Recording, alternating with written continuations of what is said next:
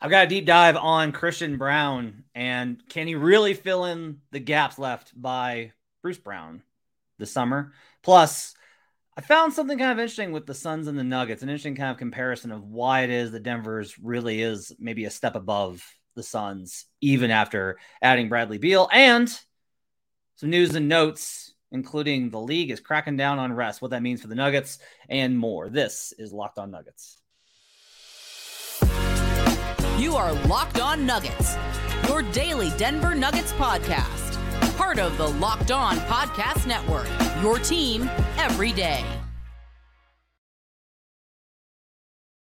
Welcome to Locked On Nuggets, your daily Denver Nuggets podcast, part of the Locked On Network, your team every day. Thanks for joining us and making us your first listen. Appreciate you guys being with us on whatever platform you've chosen, whether you're on Apple Podcasts, make sure to leave us those 5-star reviews if you are, Spotify, or if you're catching this on YouTube, where you can catch a live version of the show. Just go to youtube.com/LockedOnNuggets, hit the subscribe button, turn on notifications, and you can join the live show and join folks like Marion and Josh and Snail and Tommy and Hurricane, who asked, by the way, so we didn't get a show last week. Everything okay? You got one show. We did the Sunday night World's Finest. Adam and I both got hung up with things. And quite frankly, like I am an idea machine where I can come up with ideas all the time for stuff to talk about. And I have hit a new low in my career for trying to come up with stuff to talk about. But spent the weekend, I dug deep, I did film work, and I'm here today to talk about some stuff with the Nuggets with you, including there's been some discussion of Christian Braun and the idea that he can fill in all these different things for Bruce Brown. There are some things I think that he can. We're going to talk a little bit about what those things are and what they're not on the first segment. Second segment, I did find something when I was doing some numbers, working on a piece on the Suns for the Action Network that was kind of interesting to me, and it kind of showcases a key differential in how Denver and Phoenix are similar, but how Denver is so much better adapted, especially for playoff basketball. In the final segment, we'll talk a little bit about some news and notes around the league, including a new league memorandum on stars and rest management, what that means for Denver, as well as some news that Harrison Wind broke over on the DNVR show, which, by the way, just got wrapped up before we went on here. So if you're on that stream, I appreciate you guys popping over and joining us on this one. I did wait this time to make sure that you guys were able to watch the end of DNVR and not have to choose between us like Sophie's Choice. Today's episode is brought to you by Ibotta. Make sure to check out Ibotta.com. We'll be more on that later. Let's start today with Christian Braun. So last night I went through and I watched every single offensive possession of Christian Braun and most of his defensive possessions. I went back and watched a deep dive of Christian Braun, just going through all of the details, taking notes, making little notations on everything, catching all the details, how he drives, how he moves, how he looks, all those types of things from the regular season and postseason, which there is a notable difference between the two. It should be kind of noted that you really can't kind of take an overall approach with Christian because he was so different in the playoffs, in part because of how teams specifically schemed against Nikola in the minutes that he was on the floor, especially the Heat, who obviously really tried to focus in on Jokic, and Braun made them play with all those plays that he made throughout it. There's been a lot of conversation about Christian's role and how Christian can kind of fill in. And Christian obviously endeared himself to Nuggets fans very early. And there wasn't anybody I can remember in the Nuggets media core that was like out on Christian. It was pretty much just like entirely, everybody was like, oh yeah, he's going to be good. And he was impressive really from the early get-go in how prepared he was. That's the thing that I can't stop crediting Christian enough for, is that these guys are so young when they come in as rookies, and this is such a man's game, and it is very much like you have to adapt to NBA. I talk about this all the time about how the NBA is not necessarily basketball. It's the NBA. Christian was very much prepared, and he had the right attitude of, you can't be sheepish and intimidated, because then it's a lamb among wolves. They sense that fear, right? And guys will pick on it, whether in the locker room or on the floor for opponents. And Christian never had that. Like, he was extremely confident the entire way. I asked him about, like, what did it feel like to kind of get those minutes and be on the floor? And he was like, honestly, I'm ready for this. I'm made for this. Like, I prepared for this. And it wasn't, there are guys when it's a false bravado, and it wasn't. It was just like, it's confidence. And most guys in the NBA are extremely confident, bordering on arrogant, because they're the best players in the world and they get paid millions to do so. Like, you need that in order to survive. I'm somebody that kind of always, because of a Midwestern upbringing, kind of balks at a lot of that. But there are guys that have brought too much humility and they do get eaten alive. You have to have a little bit of that most times in order to survive. And Christian had that from the very beginning. So that's like a mentality standpoint. I think going into year 2, the key is really going to be for him to visualize where his career is going now. Like, he's established himself as a role player. Christian was the 7th guy on a championship team. That's who he was. Like, Christian Braun was the 7th or 8th guy on a championship team. He has proven that he is NBA certified. He's a rotation guy. So where does he go from here? I think for a lot of that's going to have to be visualization of what he wants for his career. There are some guys that come into the league and their second year, they say like, okay, I sacrificed then, but now that I've got my spot, I want to start working on getting paid. And they wind up, I think, making some pretty poor decisions sometimes by gearing their game too much towards offense. I don't have any worry about that with Christian Braun. He has, I think, a high IQ awareness of where he needs to fit in on the floor. I think he knows why he was drafted. I think he knows why he played last year. I think he knows what his ultimate role is in the NBA. You know, Christian Braun's not being relied upon to be given the ball and run pick and roll 100 times. He's not Luka Doncic, right? He's a role player. He understands his job is to make threes, spot up, drive in transition, and defend at a high level. And he's capable of doing those things. But it is kind of going to be interesting to see where he expands his game, because you always do want to be expanding outward as well as refining those skills. There is kind of this question that I think a lot of young players run into, which is, do you get really good at the things that you have proven you can do in the NBA, or do you try and expand in as many directions as possible? Because if you can expand in as many directions as possible, it's going to increase your earning capacity. But focusing on those individual skills that you know translate, that will ensure your longevity. So one kind of gears towards how much money you'll make per year. The other one gears to how many years you'll play in the league. Again, I don't really worry about Christian because I think he's got the right mindset and has always kind of revealed that. But it'll be interesting to see what he decides he needs to improve upon this year. When I went back and I looked at a lot of what Christian did last season, a couple of things stood out, which is the number one thing. Christian has, I think, a good mindset and ability to pass physically. He's got good mechanics in terms of when he passes, where the ball lands. They don't wildly swing somewhere out of control, right?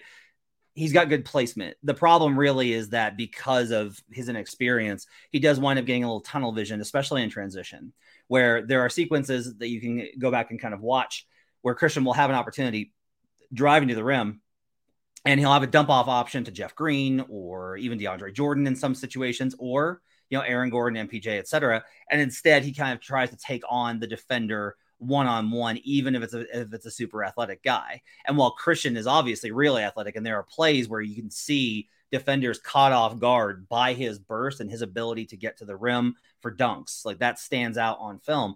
But the other thing is that he does sometimes try and attack to a point up. He's hanging in the air. He's pulling it back. It's a double pump, trying to get it over a guy, and it wildly misses, or sometimes just kind of nearly misses. Understanding, I think, a little bit more of the transition thing. And some of that's probably, I would imagine, is coaching, is that they taught him attack, because if you are attacking in the NBA, you are usually, especially in transition, you're usually doing the right thing. Point guards, I think, have a little bit bigger responsibility to understand floor balance and whether or not they need to press or pull back. But if you're a wing and you're on the attack, especially with a player like Christian Braun, especially in those bench minutes, I think it's absolutely authorized for them to just go 100 miles an hour and just try and make something happen at the rim like that. And there are sequences where Christian would miss it. They would get an offensive rebound and be able to put it back in. And those are key plays as well, right? You're putting pressure at the rim to draw defenders, which opens up an area on the backside for a putback. So there's opportunities there. I do think, though, that there has to be some better, either he's going to have to get quicker, faster, which is entirely possible because he's still, working under strength and conditioning training at an NBA level, to finish those better, work on his finishing ability, which I think is good still. But I think it's also a matter of understanding when to, sometimes, quite honestly, you've got to be ready to be like, oh, nope, this isn't working, and kick it back out. Like, there are options. There are times where he has guys behind him, and those are tough passes to make. For an NBA player, let alone a normal human being.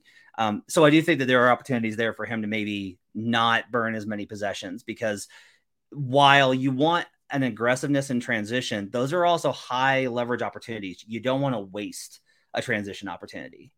You're essentially you're putting your defense, think of it like time of possession in football, or American football, I should note, where if you go 3 and out, all of a sudden your defense has to go back on the field. There's a similar kind of element there where if you come down and you waste a transition opportunity, not only is a floor imbalance that they kick it ahead, they get the rebound, but also you've just wasted an opportunity for, to maybe settle down a little bit. And now you're back on the defense again.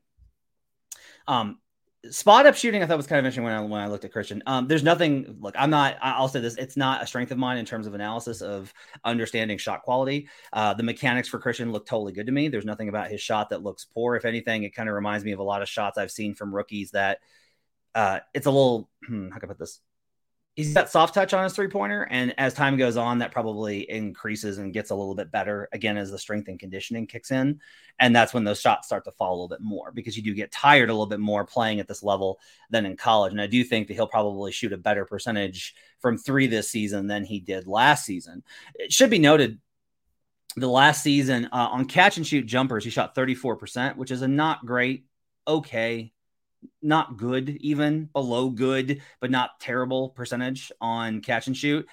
But here's the interesting split is he shot 21% on guarded shots, which oftentimes, if you'll remember, those are 9/11 shots.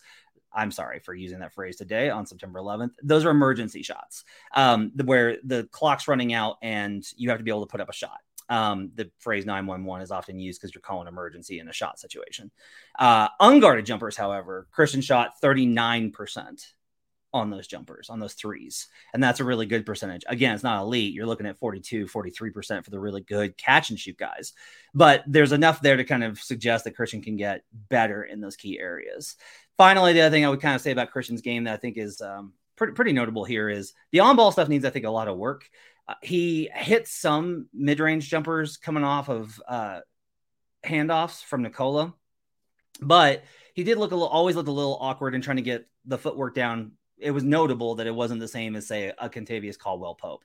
So having another year to do those reps, I think, is going to be really important. If he can work in that regard, there's a lot that he can bring to the table. But I don't necessarily think that you can count on Christian Braun to be a ball handler, shot creator, the way that it's kind of been projected that he can be as a fill-in for Bruce. I personally still have a lot of skepticism.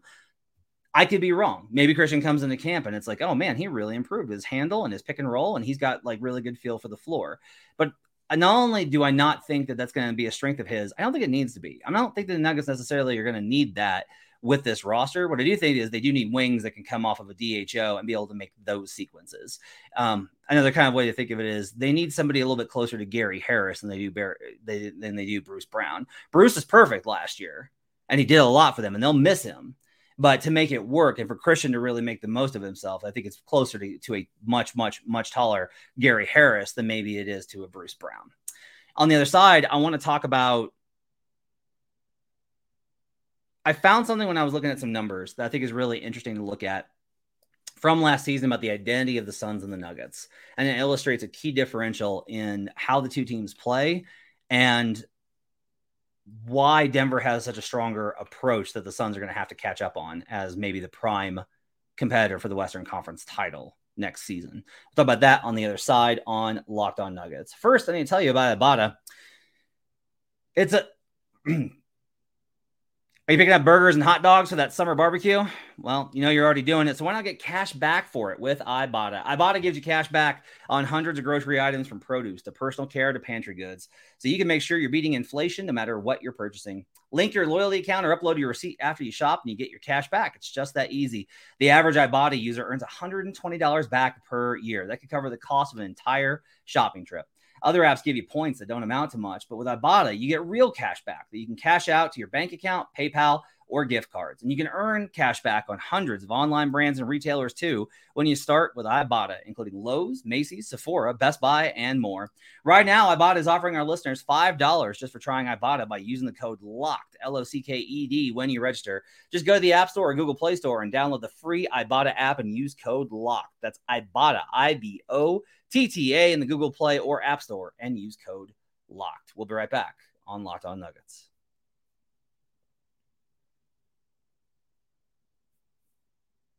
Back here on Locked On Nuggets. Thanks for joining us and making this part of your day. Appreciate you guys being with us. Also appreciate you joining me if you join the DNVR live show.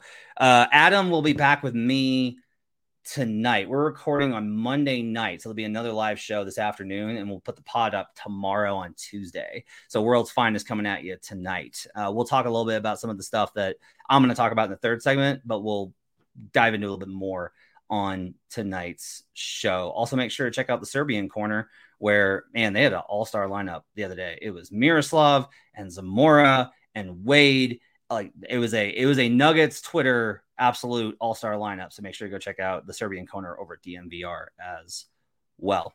I want to let you know about this thing I found with the Suns and the Nuggets. So let's talk a little bit about 3-point rate. Okay. This sounds like a boring topic, but it's pretty important when we talk about the modern NBA. Teams will find themselves in what I've kind of come to term as the math problem. And Zach Harper and I used to talk about this on a podcast we used to host at CBS all the time. And the problem is, if you are not taking enough threes, it doesn't really matter how efficient your offense is. You're not going to really be able to generate enough to be able to keep up. And that can be a real problem. And so 3-point rate does wind up mattering. You can have a really efficient offense, but if you're not generating enough points off of it per possession, it doesn't really matter. So even if you're shooting a high percentage, you're not creating enough points per possession. And this is kind of notable, I think, when we look at the Suns and the Nuggets. So last season, per 100 possessions, the Suns actually ranked 16th in 3-point attempts per 100 possessions. And the Nuggets were all the way down at 24th. That's even pace adjusted when the Nuggets play at such a slow pace.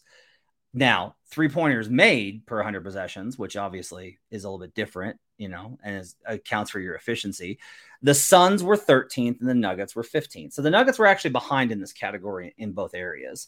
And then we saw in the playoffs that with Kevin Durant in particular, the Suns were really kind of up against it because they were trying to beat Denver with mid-range jump shots, while the Nuggets were either bombing from three or scoring inside with Nikola and Jamal in the two-man game. And this does kind of, I think, speak to a key differential here, which is the Nuggets are able to be so flexible as to adapt their offense for what the situation calls for. They're able to punish whatever defensive scheme that you put out there. If you are going to put an emphasis on guarding the perimeter, they're going to hurt you on the inside. And if you load up and are like, we're not going to let you get layups, then they do have shooters. And obviously they put up insane shooting numbers, which, by the way, are pretty likely to regress this season. The Suns are interesting in that they operate so much in the mid-range. Like they are an extremely mid-range heavy roster because of Kevin Durant, Devin Booker, and their confidence in their ISO play. Those shots are always inherently less efficient, but the Suns do it so well, they still manage to be a hyper-efficient group. Like this offense is still going to cook. What's interesting is that they just hired Frank Vogel, and Vogel doesn't necessarily fix their lack of 3-pointers. Vogel actually, every single season of his career since 2014, 15 rather, when I kind of count the start of the modern 3-point era, that's when the Warriors won their first title and when the Rockets with Harden really started bombing. Since that season, every single year that Vogel has coached, his team has allowed more 3-point makes than his team has made on average per 100 possessions. That's a really key stat here because what it means for the Suns is that even though they've kind of revamped this roster and even though they have so much star talent, they're still likely to have the same kind of issue of they're going to be taking a lot of mid-range shots and they're going to shoot them really effectively. But they don't have necessarily a second option to go to unless Frank Vogel's able to get to Ayton and they find something really powerful with either Booker and Ayton or Beal and Ayton, if some sort of combo shifts. And it doesn't necessarily appear that way. You just kind of have to bake in a steady diet of mid-range shots for Booker, Beal, and KD. And that kind of adherence to playing one style, one identity is really tough. One of the most impressive things I think about the Nuggets championship run was how they were able to manage playing differently in every series. They played very differently versus the Wolves than they did versus Phoenix, than they did versus the Lakers, than they did versus the Heat.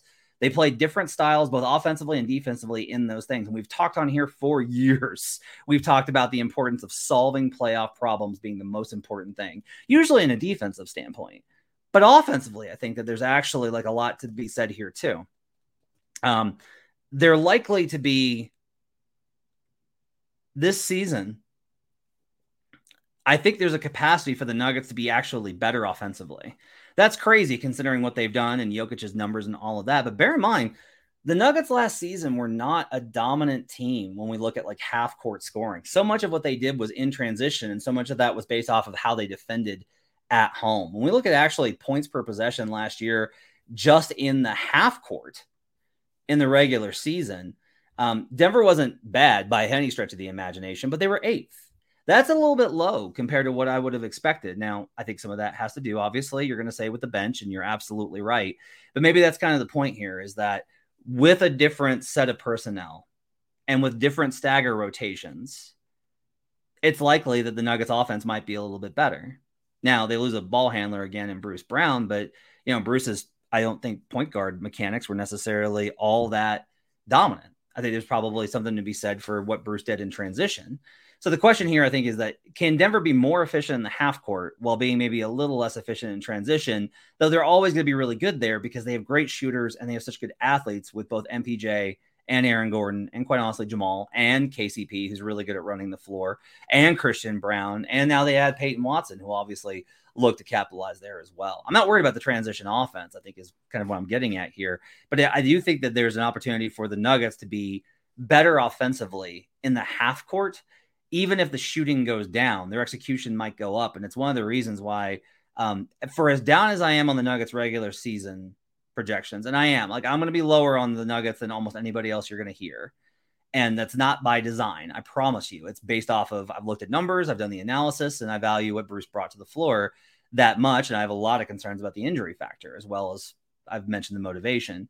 But the playoffs, I'm still extremely high, because if we look at it, the Suns are still kind of stuck where they don't necessarily, they do one thing, but the one thing is not threes and layups like Morey ball. It's the inverse of that. And that's hard to sustain. And I think if we get into a series versus Denver, that Phoenix is going to have the same kind of problem where Denver has so many ways it can hurt you, and Phoenix is kind of limited in what it can. On the other side, I got some news and notes I want to talk about, including a new memo from the NBA regarding player rest, as well as some news from Harrison Wind regarding the Nuggets coaching staff. We'll talk about that on the other side when we return on Locked On Nuggets.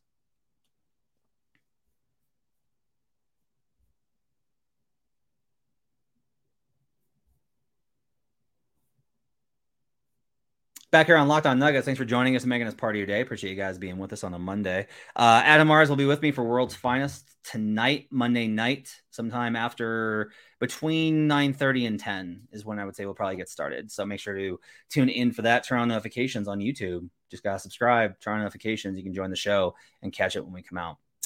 So a couple of news and notes for you. The NBA is reportedly considering a new change to the rules regarding load management. This is per Shams Charania of The Athletic, who reports they're expected to vote this week on a new policy that a team is unable to rest 2 star players in the same game, sources tell The Athletic. Current discussions among team and league personnel, a star is defined by someone who made an all-star or all-NBA team in the past 3 seasons. So obviously the league has kind of focused in on this a lot over the last couple of years because, well, quite frankly, it's embarrassing for them when it's like, hey, here's a really great game. No one's playing. No one's playing. Are they hurt? No, they're not hurt. They're just not playing. Woj also reported a similar thing, but it would be for resting players for national TV games and multiple stars together in the same games.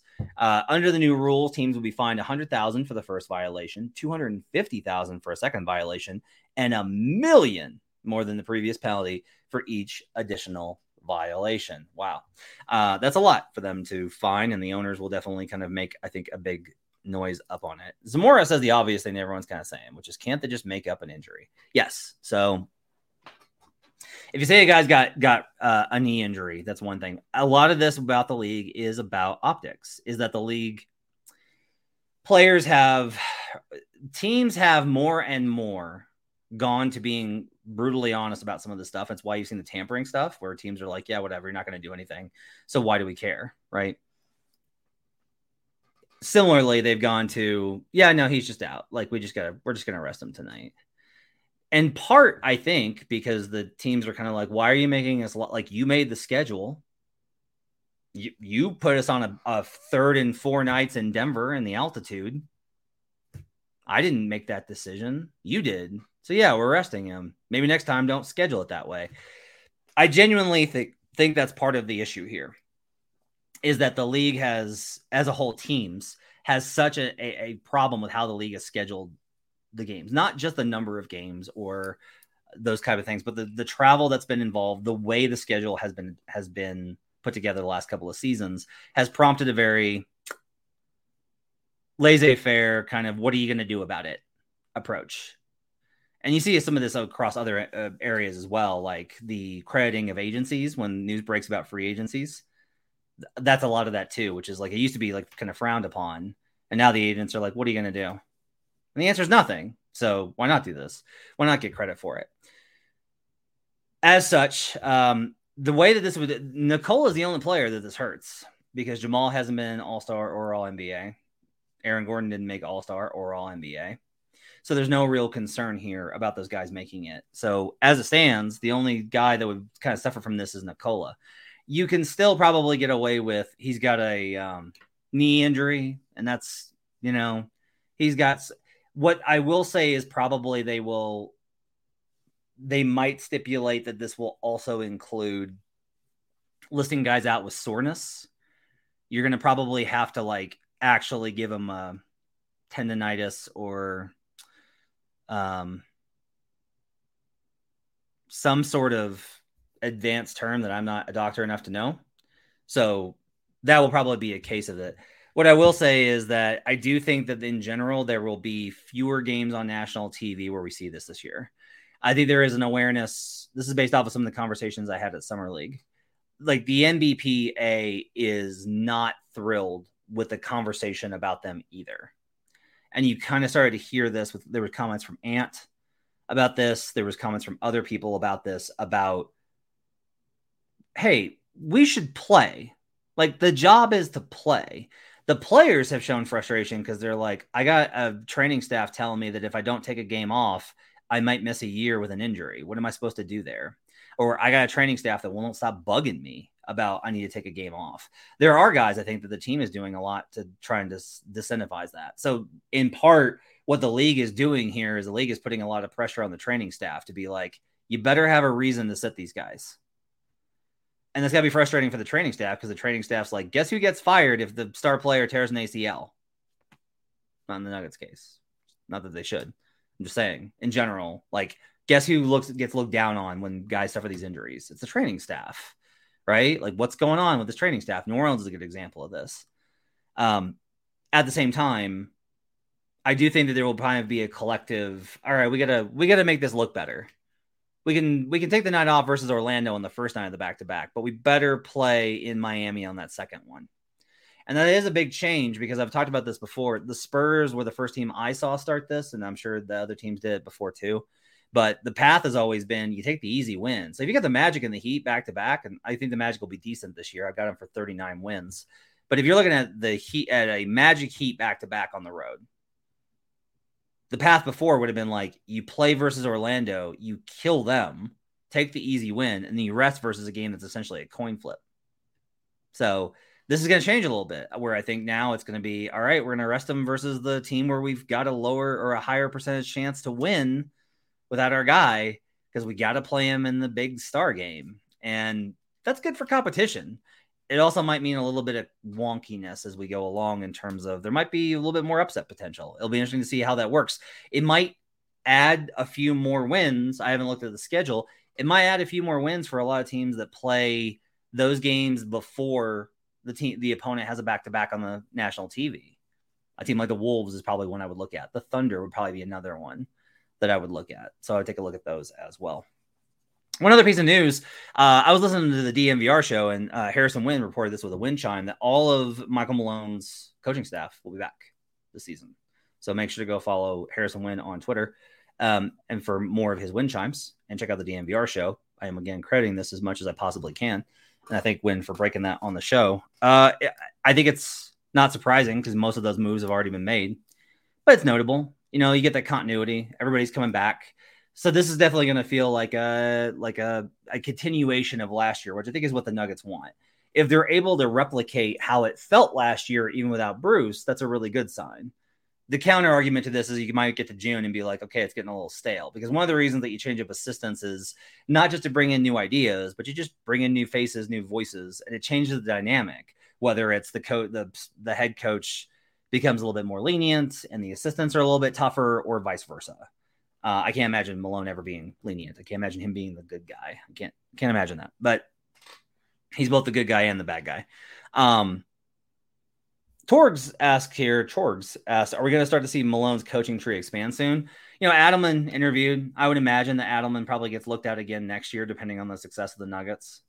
I didn't really hear much about him before this year, but they definitely got a ton of credit for the run this year.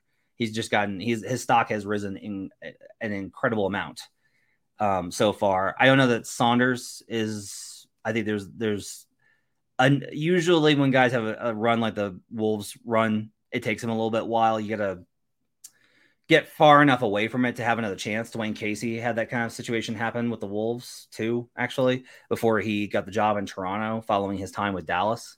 So you kind of got to get some distance from it. Popeye Jones, I haven't really heard anything about, but I think you'll hear more and more. I mean, look, Jordy spent a lot of time here, and he's obviously going to get looked at. So I think you will see some slow expansion of the coaching staff, but I'm not sure that it's going to be like a rapid expansion of it as it goes along. George also asked on the rest question, how will this impact Embiid not playing in Denver? Yeah, good question. By the way, your Philadelphia 76ers are going to be holding training camp in Fort Collins. So that's fun. I just can't imagine. I'm trying to imagine if Harden shows up and is just hanging out in Old Town, just chilling out down there. Maybe go to that good burger place down there. All right. Let's go wrap it up for Locked In Nuggets for a Monday. We'll be back tonight, Monday night, with a show for Tuesday. World's Finest with Adam Mares. Hope you guys have yourselves a great day. We'll see you guys again next time on Locked On Nuggets.